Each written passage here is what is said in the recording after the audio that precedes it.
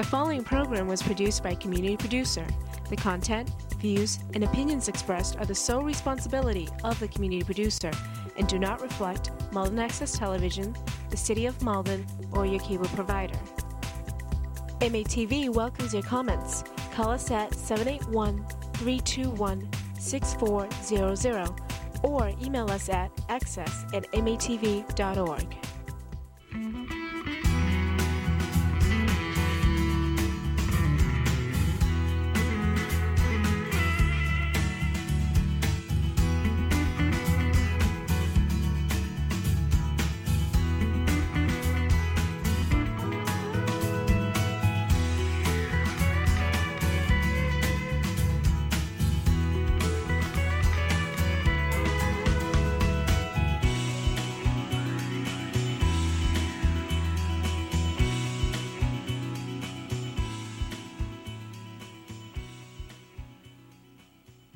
Good evening, Malden. Welcome to 02148. My name is Mike Sharon. I am the host for the evening on this Thursday, February 24th, 2022. Well, look, it's been a month since I last saw you, and when we were ready to do the last show, I think we were on the brink of a blizzard, which did happen. I think Malden got pounded with about 20 inches. It was awful. And guess what? There's another snowstorm right on our doorstep. Hopefully not as bad. But we're not going to worry about that. We're going to have fun tonight. With my guest, who is comedian, writer, filmmaker, Anthony Sabelli. And before we meet him, why don't we take a look at Anthony in action? I would like to, I want to share with you guys one of my world-famous characters. These are what I'm known for. I get requested to do these. This is the Confused Owl. The Confused Owl. What?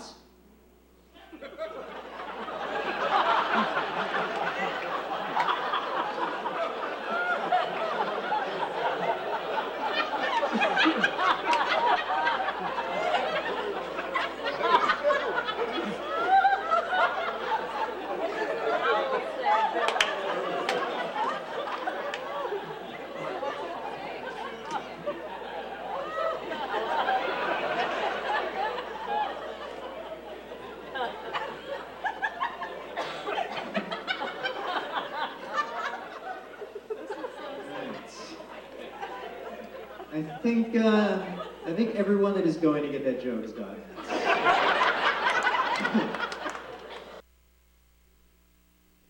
Okay, we're back. Anthony, welcome to the program. Hey, thanks for having me. I love that. That takes commitment. Thank you. Thanks. That's going for it and letting it play out. It was a couple of haircuts ago. Video. I do have hair envy, I must say. Yeah. Welcome to the program, man. Thanks for having me. I've been wanting to have you for a while. Heavily referred by your friend Dave Russo. Oh, yeah. Full disclosure, our families, I don't know Anthony personally. I remember him as a little kid with his siblings running around St. Rocco's. Back in the day. But the Levine family and the Sharon family have been friends for decades, and it's a pleasure to have you on. Yeah, thank you for having me. And your brother Mark was my guitar teacher for years. Is that right? Yeah, for about 5 years. Is this why you didn't go in that direction? I didn't know that. Yeah. You still play? Yeah. Oh, good. Well, it's great to have you. We got a lot to talk about. As we were chatting before, I wasn't familiar with a lot of your stuff. I would get videos, a clip here and there. And but in researching for the show, if you got a fan club, sign me up. It was very impressive, funny stuff. Yeah, thank you. I've had a few comics on in the past. As I've told you, I love. I'm intrigued with the comic mind. Sure. And what led them there? Maybe something in their childhood. Maybe. Were you the class clown? Could you speak a little bit about growing up and what maybe led you in this direction? I don't know. I was always a really quiet kid. I'm still a pretty quiet adult. I've said probably hello since the show has started. I don't know. I always loved, watching comedy on TV. And I remember when I was in the third grade, this is the first time I remember doing any kind of joke in public. Our teacher would have us erase the blackboard with the old erasers. Yeah. And I would pretend that I would erase my head, and I would stick my head in my shirt and like hold the eraser above my head like I had erased it, like a Bugs Bunny cartoon. Third grade. Third grade, I Wow, was doing that's that. early. So Yeah. I should bring that bit back. I haven't done it in a while. I think it but- would work. Yeah. I mean, right there, right after the owl bit. Yeah. No, that's good stuff. So you always and did you get a rush? Did you get a laugh? Yeah, I always loved doing that. And then I always thought about doing comedy when I was in high school. I was really interested in writing comedy, and I went to Brandeis University is where I went to college. Right. And I had a classmate who was a few years ahead of me who would do stand-up around campus. And his name is Josh Gondelman. Right now he used to write for John Oliver. Okay. And now he writes for another show on Showtime, but I actually forget the title. And he's won Emmys for these shows. He's been doing comedy for so long. So my first exposure to like a real stand-up comedian was someone who was, really talented and really nice. And I thought everyone is going to be this nice and talented. They're not all exactly that nice and talented, but so I was spoiled early on, and I, became friends with him and asked him, how do you get started? How do you, I thought he was going to tell me places on campus that I could do stand-up, because I would see him do like fundraisers around the school or like, different comedy nights. And he gave me the names of like bars around Boston. So I was terrified to be out around, people I didn't know. Yeah. People that were a lot older than me. In college, everyone is, 19 and 20. So that's really how I started doing it. I started doing open mics. I guess in between like freshman and sophomore year of college. And what I know, but this is what I think it's the most as far as entertainment. Just the most courageous thing one could. I do a little community theater. That's terrifying. But that's reading other people's lines. You're up there. Comedians are up there bearing their soul, their own material. Yeah. Saying, "Accept me." That right, terrifies me. I was thinking about the first night I ever did stand up, and thinking about it now, it's like, what was I thinking? Were you nervous? I was extremely nervous. Yeah. It was at an open mic where you have to bring people. So I had two people in the audience that I brought in. I don't even remember what I said, but it was so terrifying. Yeah. Yeah. Does it? There's still nerves? No. Not No? Yeah, no, there are. It's different. It's different now. After you do it a while, it's more. You've demonstrated to yourself that you can do it. Yeah, but every time though, it's like, what if it's not this time? Right. I've always said to people that like when you do comedy, and you bomb. Yeah. You want to do it again right away to prove that was a fluke and that you still have it. And then when you do comedy and you do really well, you want to do it right away again to like ride that rush. So every time, no matter what the outcome is, it makes you want to do it again. That's good. Yeah. I mean, you don't want it to have that adverse effect of, oh my God, I bombed, and right? Yeah. Well, I've never bombed, so. Yes, beautiful. I love it. We're going to cover a lot of stuff tonight. Like I said, I was going through, you have quite a catalog of material. Thank you.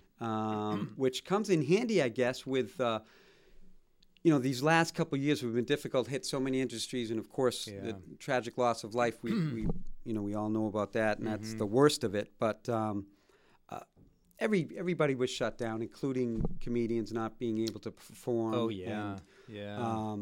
How did that hit? What did that mean to you? And Well, yeah. I mean, I didn't do stand-up, live stand-up for over a year. Like right away, people started having Zoom shows and Zoom open mics and people performing online that way. So, it's all just kind of evolving.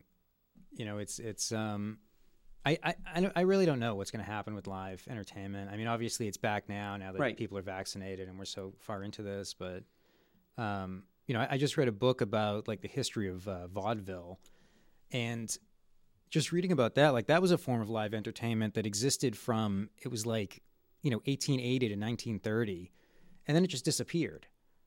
And, it kind of morphed into, stand-up shows now, but there's no reason to think that this one way we've been doing it for so long is going to continue this way. It's just going to change and evolve like any other, kind of entertainment or art form. Interesting, because you think, I mean, what do you think, not to go off on a different direction, but what do you think of the factors if it disappeared? Why wouldn't anybody still want to just see an act like that? Well, I mean, I don't think it's going to disappear unless, something... You got into silent movies. And, right? A different entertainment phase. Yeah. But, you're talking about vaudeville? Yes, yes. I thought you were talking about stand-up disappearing. No, I thought I was saying it just disappeared in 1930, well, making the point. This book that I read was called No Applause, Just Throw... No Applause, Just Throw Money was the name of this book. Okay. And he kind of says how it didn't totally disappear. It just kind of like eased into other art forms and other, we still had vaudevillians that were, performing on TV and stand up, but they just found a different medium. Yeah, pretty much. Yeah. It was just, the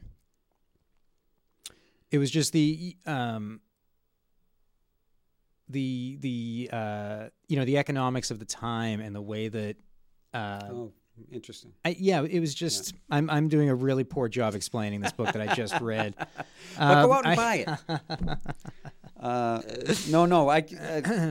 I was just like, it just struck me like, why did that stop? But then all these folks like. It was a lot of it to do with, I think, movies coming in, television, radio. Right. People had other options, and they weren't. If you could stay home and listen to a radio show. Why go out and see, 10 different acts? Right. Or you could go see a movie and, especially television. That's right. So a lot of these performers, found ways into radio and television and films. And right. It didn't have to, pack a van and travel. And right, yeah. All that. Speaking of other options, that's what I was trying to get to as far as when you couldn't go out and do stand-up during this time. You had other options, being a filmmaker, being a writer, and you actually took advantage of that. Yeah, I started...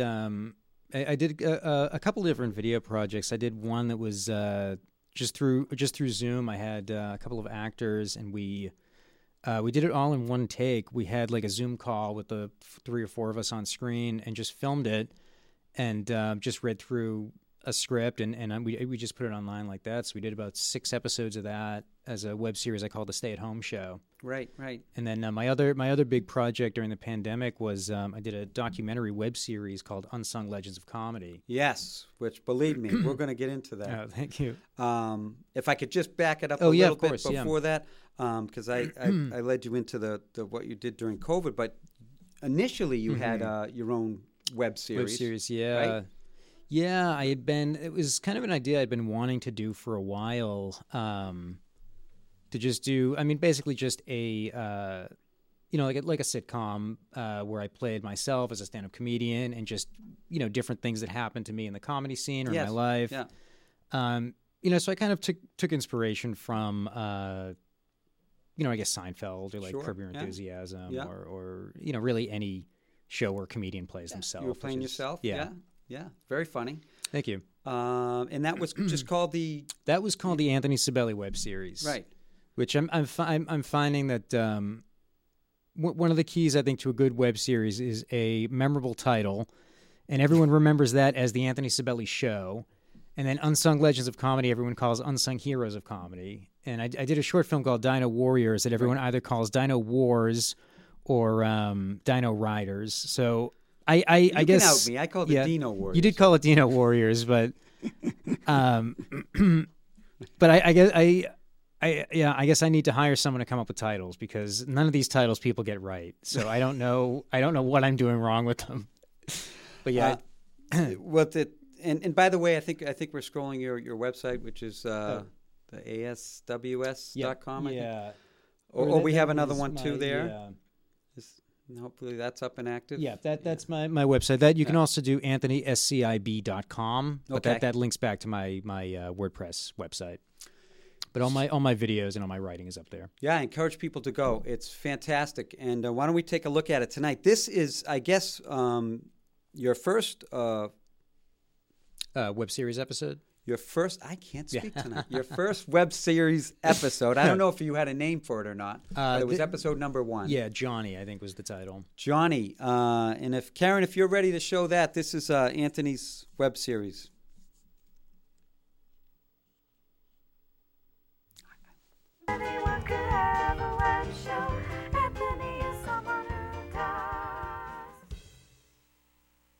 You sure you don't want to go to the show tonight? I don't know. Is that really creepy comic gonna be there? Yeah, I have to be there. No, you know who I'm talking about. He's really creepy. He does a lot of shows with you. I'm afraid you're going to have to be more specific. He's got all those really misogynistic jokes. Again. He's got the one about murdering girls he meets on Tinder. Oh, Nathan? Yeah, he'll be there. Yeah, no, I'm not gonna go. I don't like him. Yeah, me neither. But he books the cool show. What cool show? Oh, there's a cool comedy show. All the cool comedians are on it. Ew, why does he get to run it? He was too creepy to be booked anywhere else, so he had to start his own show. Yeah, he's like the George Washington of creeps. Are you gonna be on it? I would kill to get on that show. They sell out every month. The audiences laugh at anything. They give out free candy, free t-shirts. The comedians all get to eat hot fudge sundaes backstage. Well, maybe you'll go to that. I would. Is your friend still meeting us here? Yeah, Johnny, I think he's on his way. Do you want to just hang out till he gets here? Yeah, sure. How do you know him again? I don't know. We were friends when we were kids. I haven't seen him in forever. Oh, I think that's him now. Yeah, he looks the exact same as when we were kids. Only, you know, much bigger. Hey! Hey, Johnny. How's it going? This is my friend Phoebe. She's a really talented actress. Ooh, is she your girlfriend? No. Oh, man. Growing up, Anthony and I were best friends. Maybe not best friends. My childhood best friend. Oh, man, we were inseparable. Yeah, maybe not inseparable. We spent a lot. I wouldn't say No, inseparable. we'd hang out all the time. You remember all the times you'd come over after school and we'd play Zelda? Those are fun days. Or what about this game we would play at school, where I'd go up to you at lunch and I'd try and sit at your table or say hi and you wouldn't even acknowledge me? Oh, yeah. Just pretend I wasn't there? I forgot about that. Remember at all my birthday parties when you would play with all my toys first just to make sure they weren't defective or They anything? never were. Ah, so what are you up to now? I'm a stand-up comedian. No way! Yeah. That's awesome! Yeah. Oh, God, you were so funny. Remember the impression you do of me? Oh, yeah. I forgot You about always that. do a great impression of me. You'd always just be like, oh, I'm bad at Nintendo. Oh, I suck at math. Oh, I Yeah. always get picked last at kickball. Yeah, I forgot about Do you that. still do that? Nah, I haven't. You I should haven't do done that in a on while. stage. Oh, Yeah, I hey, know. dude, do you have any shows coming up? Like tonight or this afternoon? Actually, I have a show tonight. Do you want to go? Yes!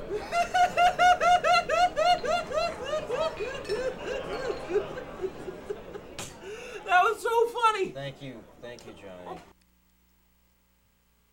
And we're back. There's Anthony in action with his first episode of his web series. Good stuff, man. Thank you. Thank you. Great cast. Thanks. Yeah, they everyone in that series is a Boston stand-up comedian. Is that right? So That's that, awesome. that was one of the fun. One of the fun parts of filming it was just like showcasing all that talent. Wonderful. You know, there's so many talented people in the city. So it was really fun to. And a lot of them don't, do a lot of acting. So to get them from doing stand-up into into a scripted scene like that was really fun. Like, especially like we're talking about John, who plays Johnny. Pretty much everyone used their real first name. Okay.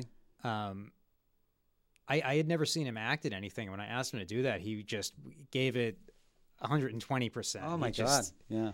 It was great. And you're just your delivery, everything is thank just you. the Thank you. writing is great. She was great. Yeah, Phoebe was really funny. Yeah. She was great. I think there's another character. I go, how much am I going to play this? I wanted to play the whole thing. I'm like, every video I watch, I'm like, if I have 40 Yeah. minutes of rolling, we're not going to be able to talk. There's another character that the obnoxious guy or something. that comes over Nathan. to, Yeah, yes. he was really good too. Yeah.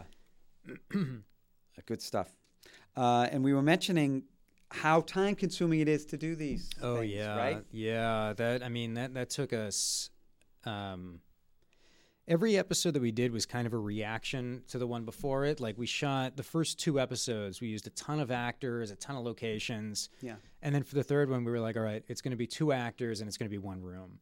And that's the third episode is just me and 2 other people, and we're just in this one apartment. Is that the geek one? No, that's the second one. Okay. This was Sheena, the one with the puppets. Oh yeah. Oh, fantastic. was- yes. You had a yeah. crush on the On the puppet, yeah.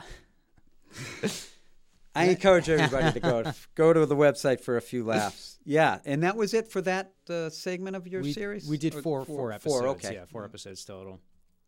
Fantastic. It was fun, but yeah, I mean, if it was, it was just a lot of work. It was just a lot of scheduling people and getting people together, and but I mean, we had such a great cast and crew, like from top to bottom. Everyone was just perfect. What's the writing process for you like that? Do you have a situation in mind? You send them the script. Is there any back and forth, or is it just like, hey guys, learn these lines? And we had. I would write each script, and then we would have a rehearsal, and then we might change some things at the rehearsal. Sometimes people would improvise a little bit. Yeah. I feel like John probably improvised the most with his lines.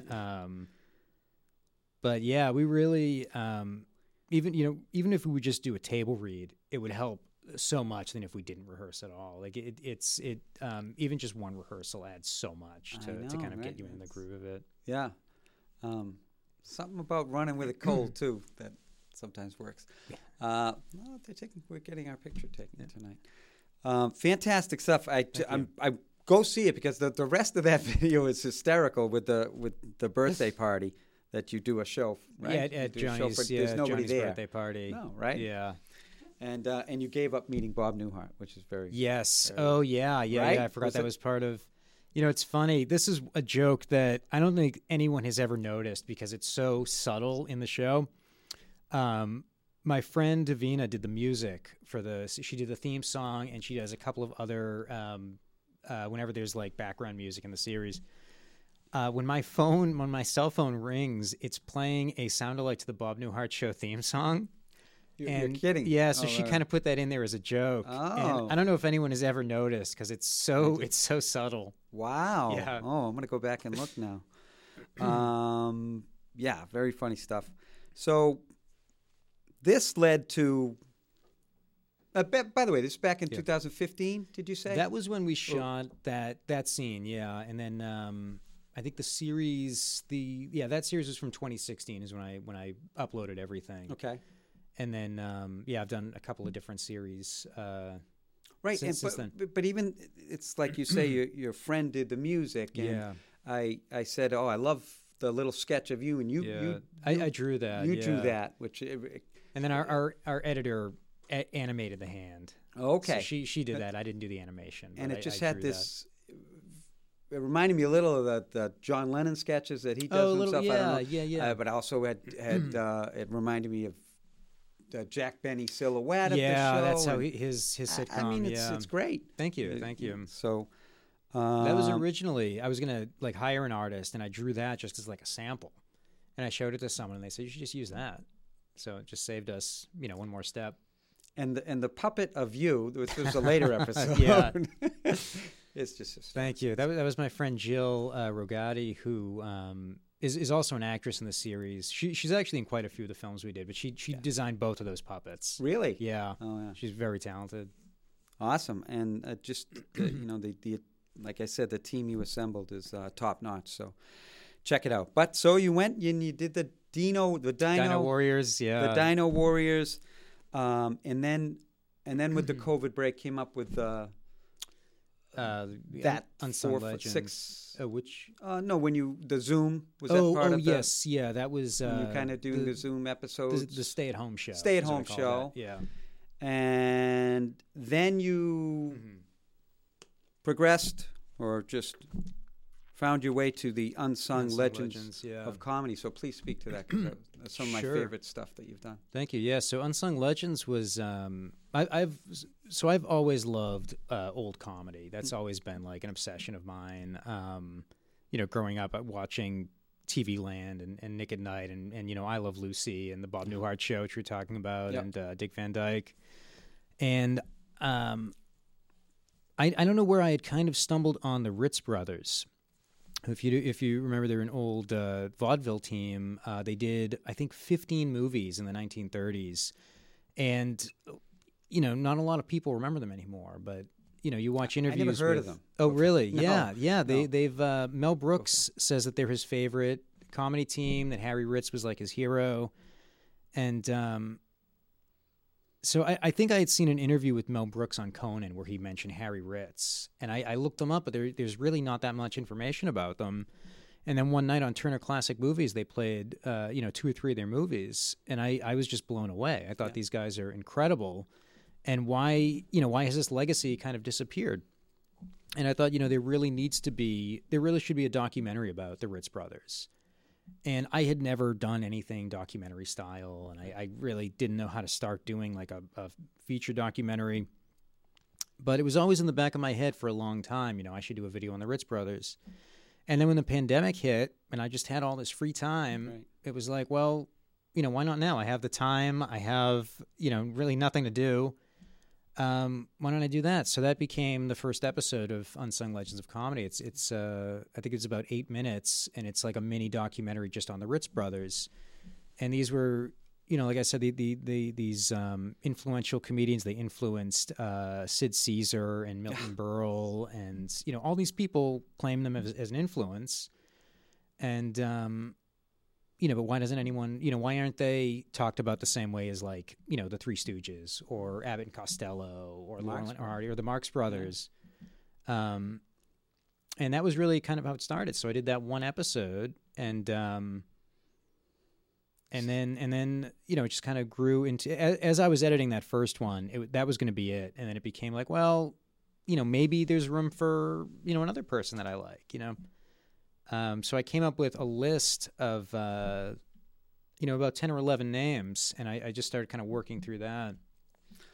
Well, the one you mentioned, the first one you did, we have a clip of that little docu video you did with the Ritz brothers. And again, when I was watching it, I'm like, I'm a huge Marx Brothers fan. Yeah, me too. You want, and a lot of those old shows, I love the old comedy too. I think Lucy was brilliant. Yeah, and many of them. But when I saw that, I'm like, how could they be naming them as their influences? Yeah. And then just the luck of the draw, they never hit it big for different reasons. Yeah. Although you explained some things in your video that's very interesting. So, Karen, if we could cue up the Ritz Brothers clip, Anthony's Unsung Legends of Comedy. I also liked the Ritz brothers. Nobody knows. That's the thing is, I don't know the work of the Ritz brothers. They And I hear about the Ritz brothers, but I don't know their work. Were they? They were sensational. They danced in unison perfectly. They sang. Harry Ritz had the first. Everybody, when you watch Jerry Lewis, yeah. Jerry Lewis, or Sid Caesar, or countless great physical comics, they're doing Harry. Wouldn't they? I'll tell you the truth. It's Harry. And now, in just 1 minute, we bring you the Ritz Brothers.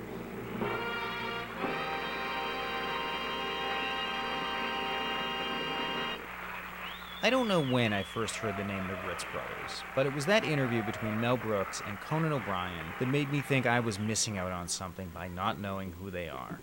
I've always been a fan of old comedy, and I found that their names pop up again and again. What a disgraceful display! I've seen more orderly behavior in a Ritz Brothers film. I know who it was. I know. Harpo. Harpo's with the Ritz Brothers. What are you talking about? No, the one with the curly blonde hair. That's Harry Ritz. That's the one. No. Well, I think the Ritz Brothers Harry Ritz was really my idol. That's interesting. He was the idol also Martha Ray and Jerry Lewis. A lot of people took from him. Basically, the Ritzes in film histories aren't that well regarded in terms of movie history. No, they aren't. But Harry Ritz was beautiful.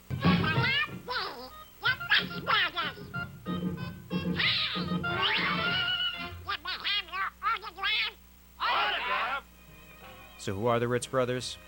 There was Al, born on August 27th, 1901, Jimmy, following on October 4th, 1904, and finally, Harry Ritz, their unofficial leader, born on May 22nd, 1907. They became stars in vaudeville before making the jump to Broadway, and then to movies in the early 1930s. Altogether, they made 15 feature films, along with 3 short subjects. First at Fox, where they butted heads with studio executives over being stuck in B-movies, and then at Universal. While working at Fox, Darryl Zanuck, the studio president, told Harry Ritz that he could be a much bigger star if he would only drop his brothers from the act and work as a single. Harry refused. He continued to work with his brothers for the rest of their lives. Their real love was in live performance, and after 1943, they made that the main focus of their career.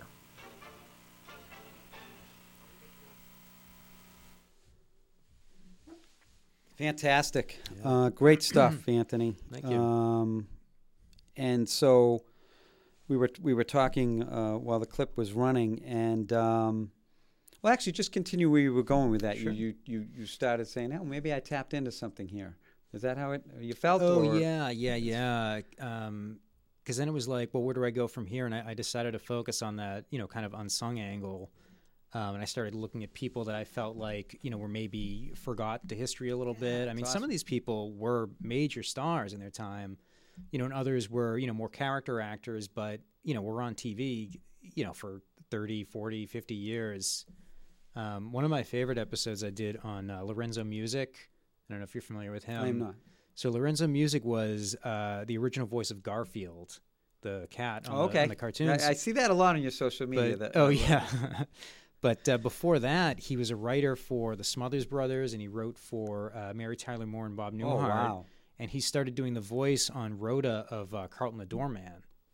And when he was doing that, that character got so popular, and you never see that character. He's just this voice off screen. And he decided to make that into his public persona, that you were never going to see his face. Okay. So he'd only do, radio interviews, or if he was on TV, his face would be covered in shadow. Oh, very clever, yeah. And then he did cartoon voices throughout the 80s and 90s. And then he passed away, I think, in 2001. So that was a fun episode because I did find one video interview with him before he started, his policy of just showing just using his voice.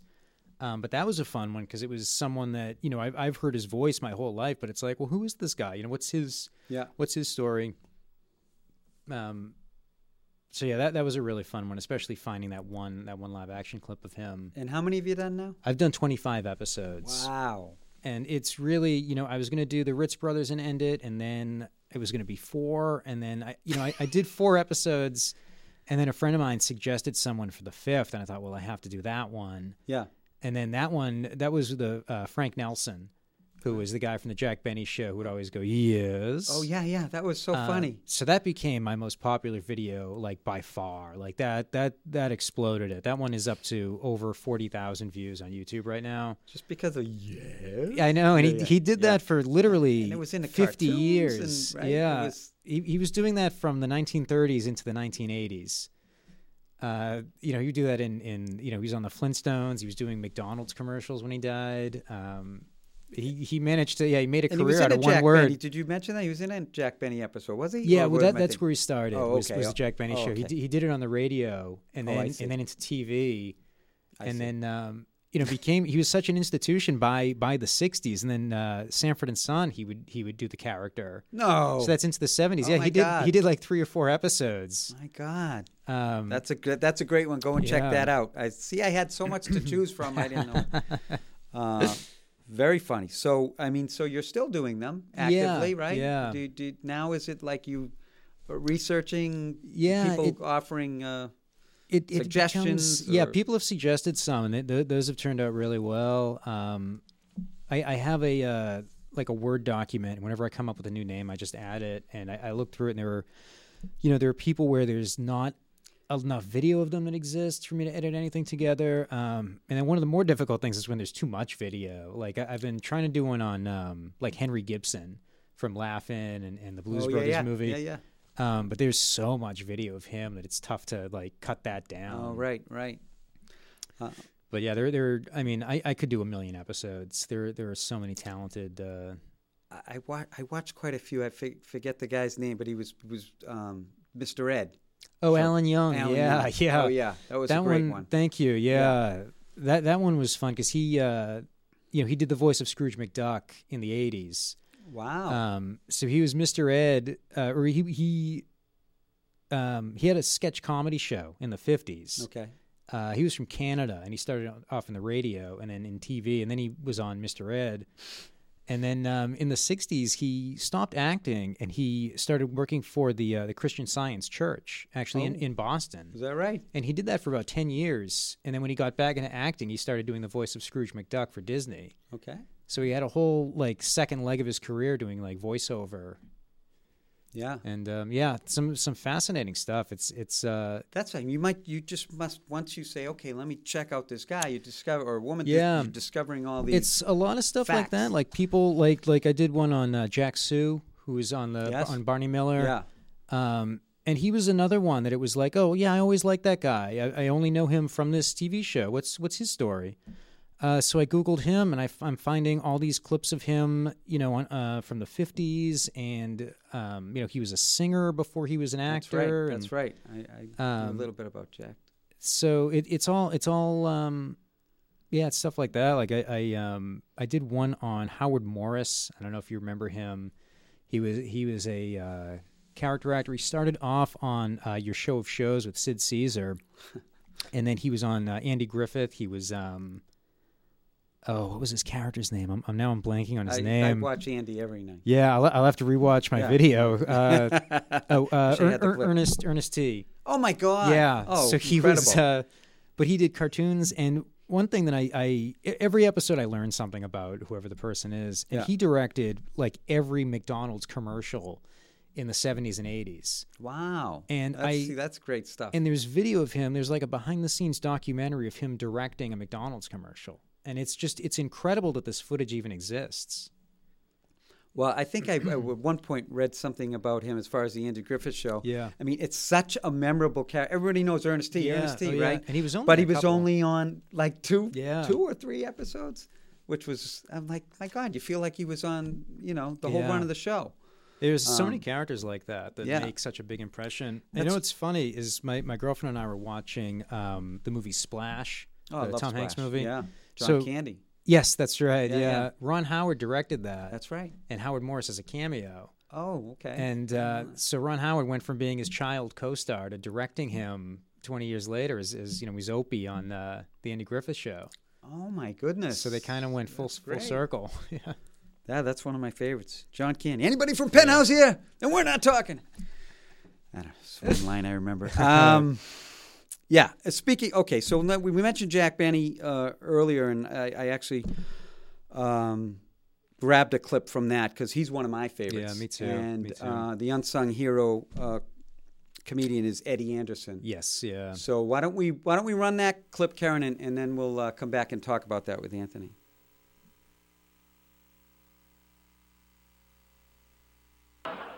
Eddie Anderson was born into a family of performers on September 18, 1905, and he would begin his own vaudeville career when he was only a teenager, in a dancing group along with his brother Cornelius. In 1937, he would appear for the first time on the Jack Benny radio program, in a minor role as a porter at a train station. Pardon me, I'll take it. Hello? Hello, Mr. Benny, this is Rochester.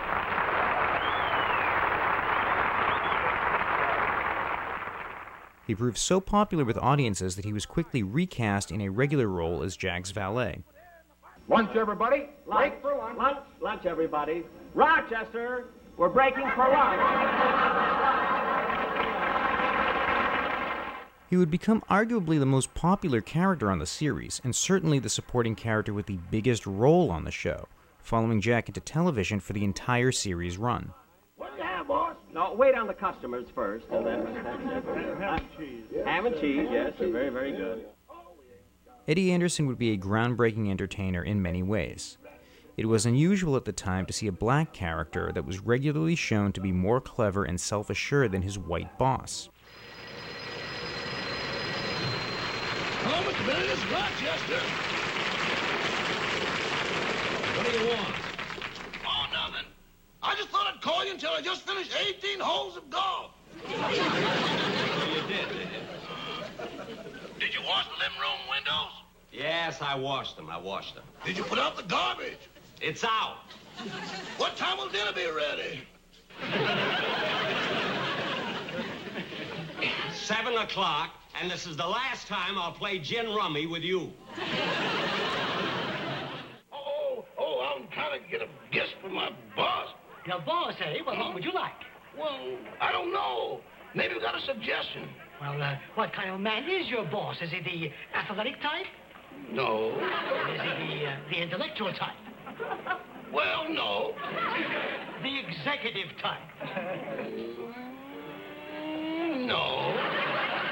Well, perhaps the outdoor type? No. Well, perhaps he's the playboy type? No. I'm afraid there isn't very much left. That's him. When the cast performed live, Jack refused to stay at segregated hotels. In his memoir, Jack would recall the angry letters that he received from racists who disliked Rochester's role on the show. Boss. Huh? If you're going to stay home, I'm going to stay home with you.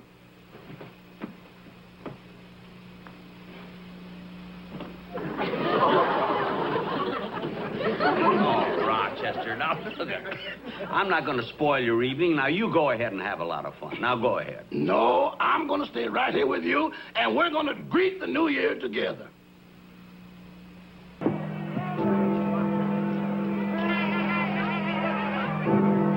Well, open it. What's taking you so long? We've never opened one before.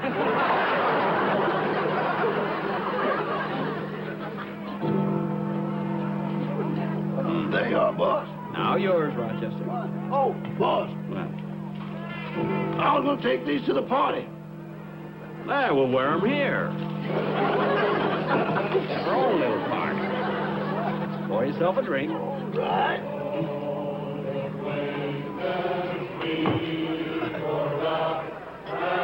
Happy New Year, Rochester. Happy New Year.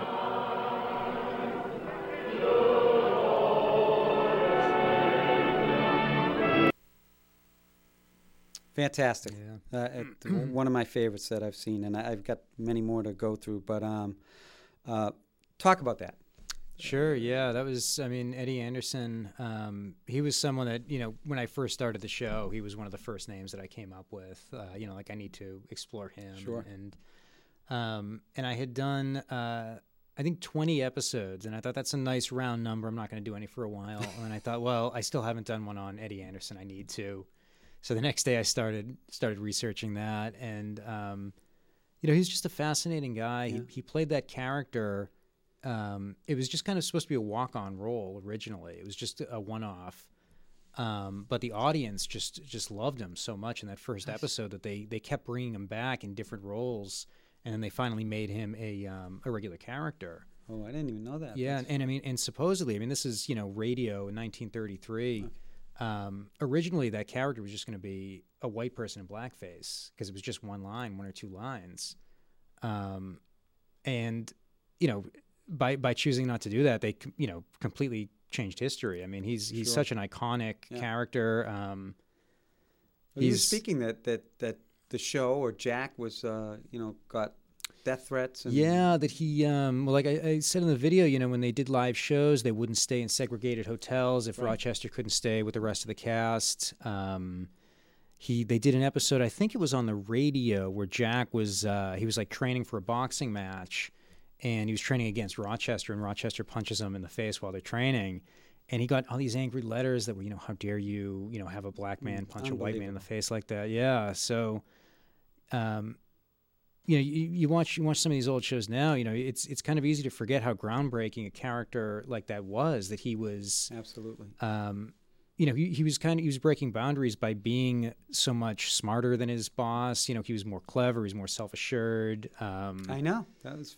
Yeah. And it was really, it was really groundbreaking. And, he worked with Jack for, I think 1938 might have been his first appearance. Right.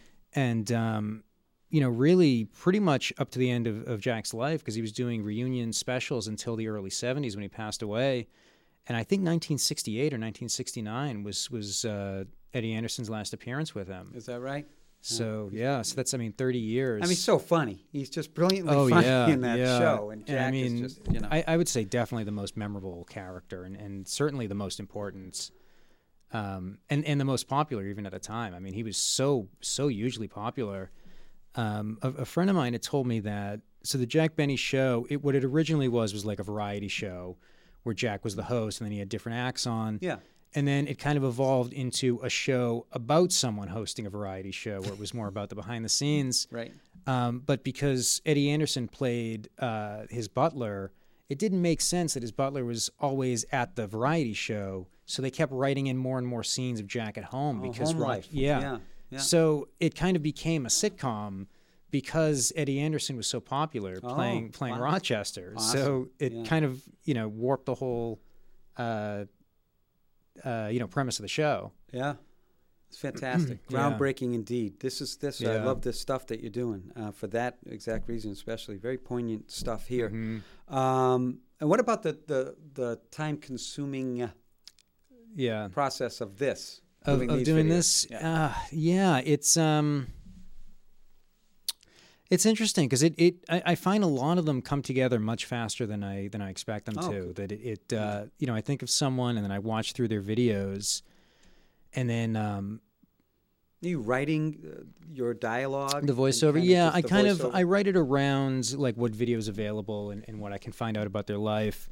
So I kind of write it to the video, and a lot of times I find like, I kind of take all the video and I put it into my video editor.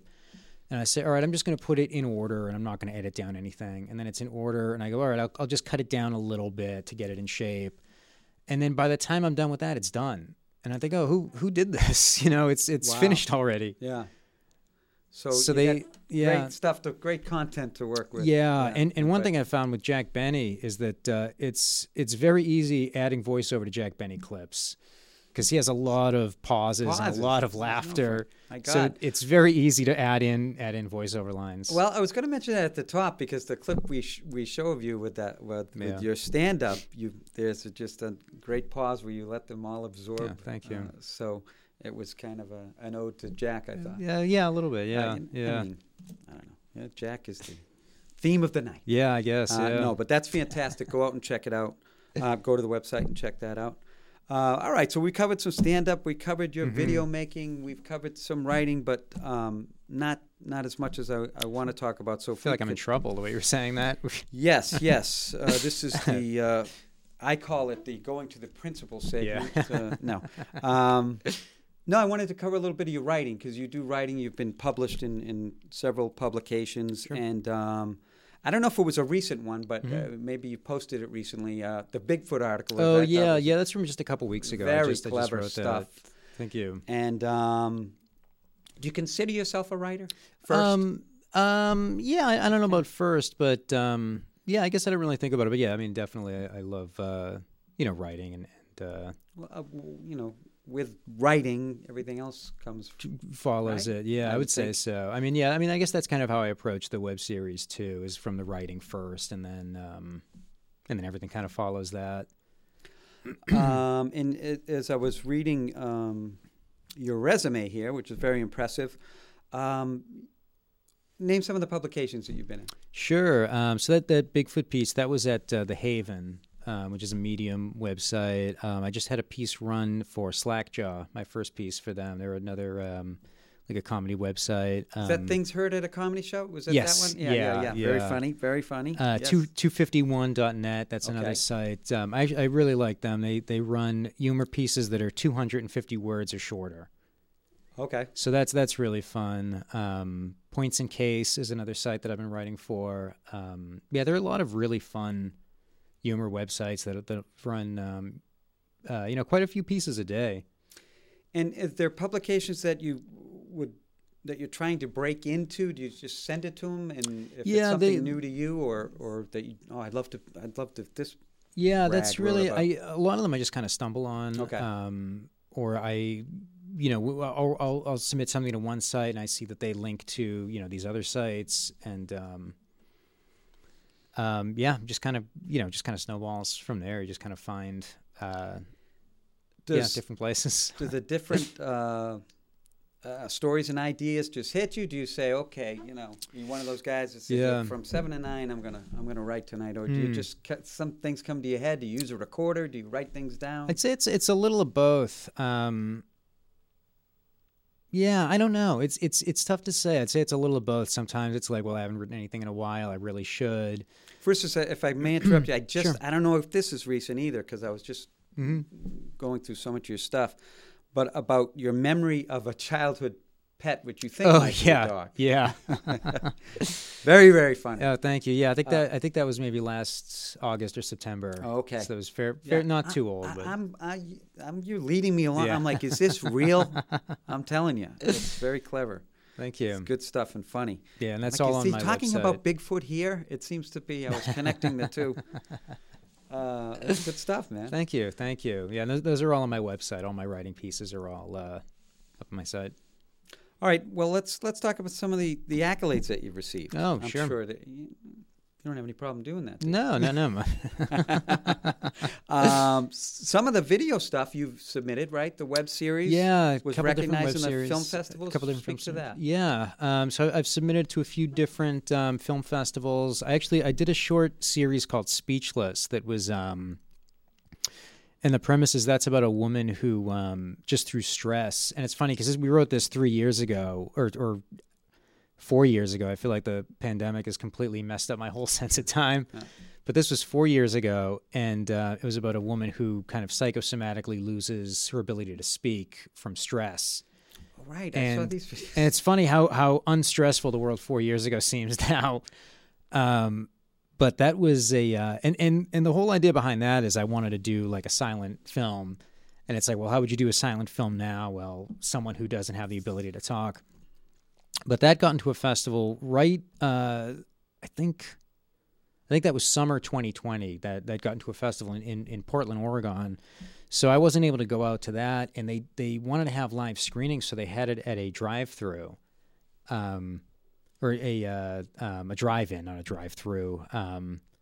So they sent me a photo of it being projected, and all the cars like lined up watching it. So that was pretty cool. I have no idea what that would have been, what that was like. Wow. Wish I could have been at that. But, How many? Those were. I didn't bring that up. Yeah. Did you do two? Or? We did 2 episodes of Okay. that. Yeah, we wrote a third one, but never got around to shooting it.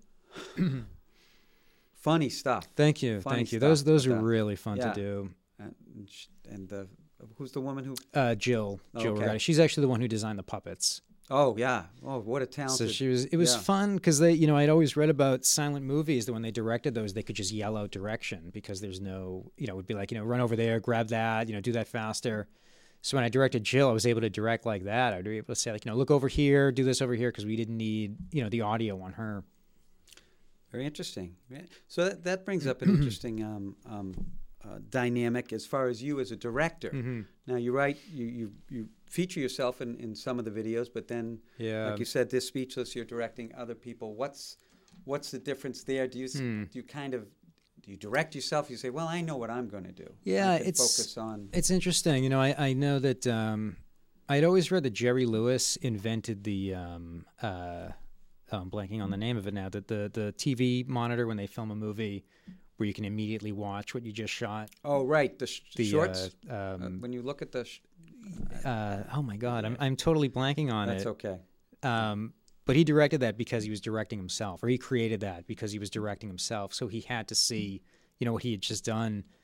And I can definitely see wanting that. It's I was in 4 episodes of the web series, and then I did Dino Warriors that I didn't act in, and Speechless. So it's definitely it's a very different thing when you're in front of the camera and you're directing it. Yeah. Like when we did the Stay at Home show, we did that all on Zoom.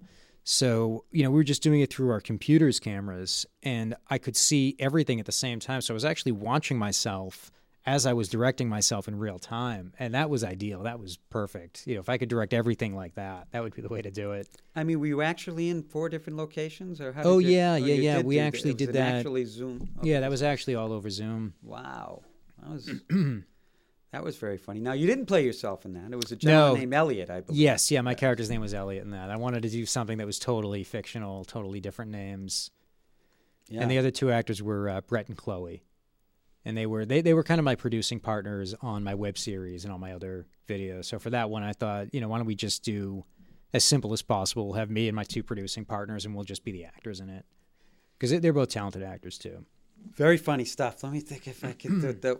You were playing a game show of some sorts, and one of the categories was Elliot's trivia life, night, yeah. And they knew all these facts about your childhood, and one of them is a childhood friend, so that kind of made sense. Maybe he knew a lot. And then this other guy saying, "Hey, wait a minute, why do you know?" Oh yeah, I've only known you a year. I don't know. I was laughing out loud. That was that might be my favorite one that we've done. Very funny, very clever. That was my friend Brian Agosta, who's a really talented actor. That good was stuff. kind of based on my sister does a weekly Zoom night. A weekly Zoom trivia night. Oh, okay. And the hosts would do a category based on their life. So that was kind of what inspired that. Good stuff. I encourage people to go check out all of Anthony's work. We've been showing on our bottom third. There's Anthony's website, Perfect Timing. Big shout out to Karen in the booth tonight, doing a great job. Thank you, Karen. James Mudge as well. Wow. So here we are. We're down the last few minutes, buddy. How do you feel? I feel okay. I feel like I could do another couple minutes. Good. Could you stretch that? No, it's been fun. It's been great having you on. What you're going to continue with the Unsungs? Yeah. Or what's the future look like? I know it's bright. Yeah. Well, I've been thinking about doing more of those. Like I said, I have a whole list of people I haven't even gotten to yet. I've been trying to find ways of expanding that, either into a podcast where I can go maybe deeper into their lives. Or like a blog where I can write more about them. My girlfriend and I were kind of in the early stages of planning a podcast. Fantastic. So I don't know when that's going to be up, but we're going to do a podcast called The Weirdest Book You Own, where we interview different people about, just like what's the weirdest book that you own. And because I feel like everyone we know has one, strange book. They don't know quite where they got it. Yeah, they read it or. I like that. Yeah. So you think of these funny comedic premises, which I like, and then just use it's fantastic, good stuff. Thank you. What about stand-up?